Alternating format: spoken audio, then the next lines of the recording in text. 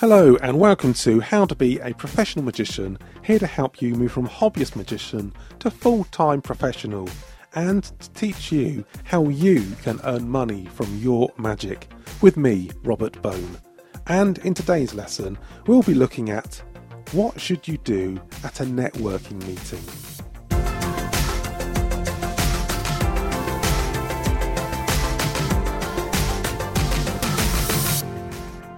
So first of all, what is a networking meeting? Well, it's an event put on where different people in different professions get together to tell people what they do and hopefully exchange business between each other. At many of these, people will give a pitch. They'll stand up and talk for normally about a minute or two about what they do to explain it to other people in the group. Therefore, if you know you're going to a networking meeting, prepare a pitch. Now, you might have heard of the phrase elevator pitch. The idea is within about a minute you can explain what you do, the benefits, and why someone should book you. You really want to make sure you include the why. Why would someone want to book you? Just saying you're a magician, you work at weddings, parties, corporate events, trade shows, all of that doesn't really engage people. If you can give the benefit to why they would want to book you, then people are going to be more likely to want to book you. But also give the benefit to others as well.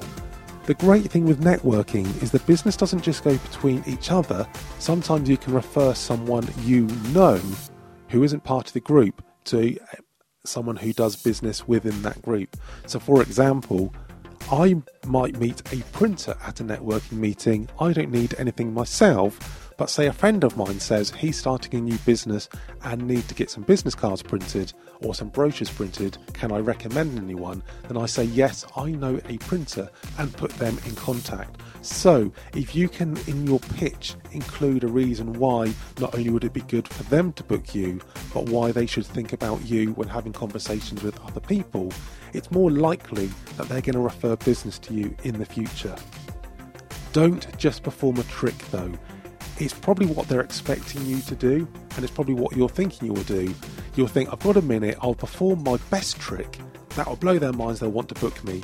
And yes, it will be fun and entertaining for them, and they will remember you for doing a great trick, but they're not going to be thinking of you when a situation arises when they could want a magician.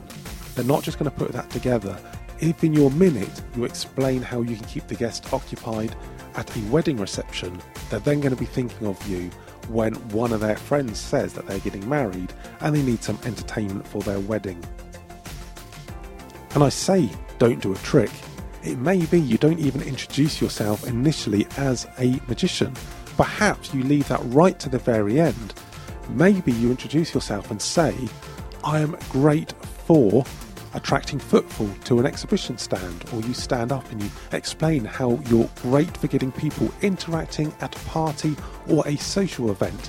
You give them an idea of how you do it and the benefits to it, and towards the end you say by performing magic and draw them in.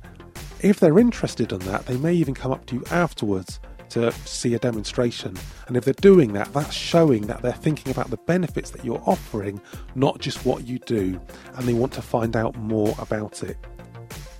Keep an open mind when you go to a networking event. Don't just expect people to be giving you business.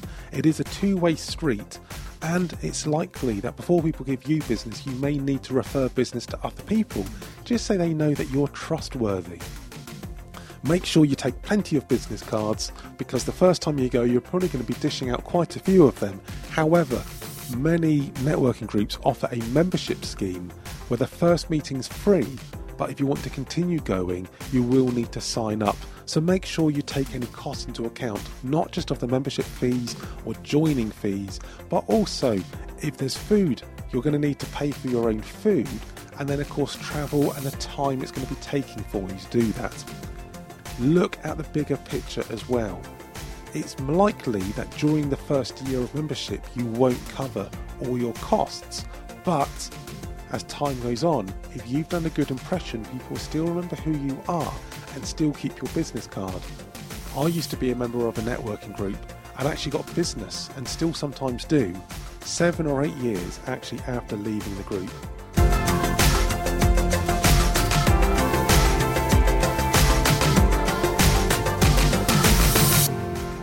So when networking, make sure you have plenty of business cards, make sure your presentation is already worked out, don't ad-lib it, and make sure you don't just include tricks, but you include the benefits as to why people would want to book you, and crucially, why they'd want to recommend you to others and refer people to you. If you have any questions about building your magic business, please drop me an email. It's robert@howtobeaprofessionalmagician.com. And make sure you head over to howtobeaprofessionalmagician.com for resources and courses to help you make money from performing magic. If you haven't already, make sure you click subscribe so you can get more weekly bite-sized magic business lessons. I'm Robert, and thanks for listening to How to Be a Professional Magician.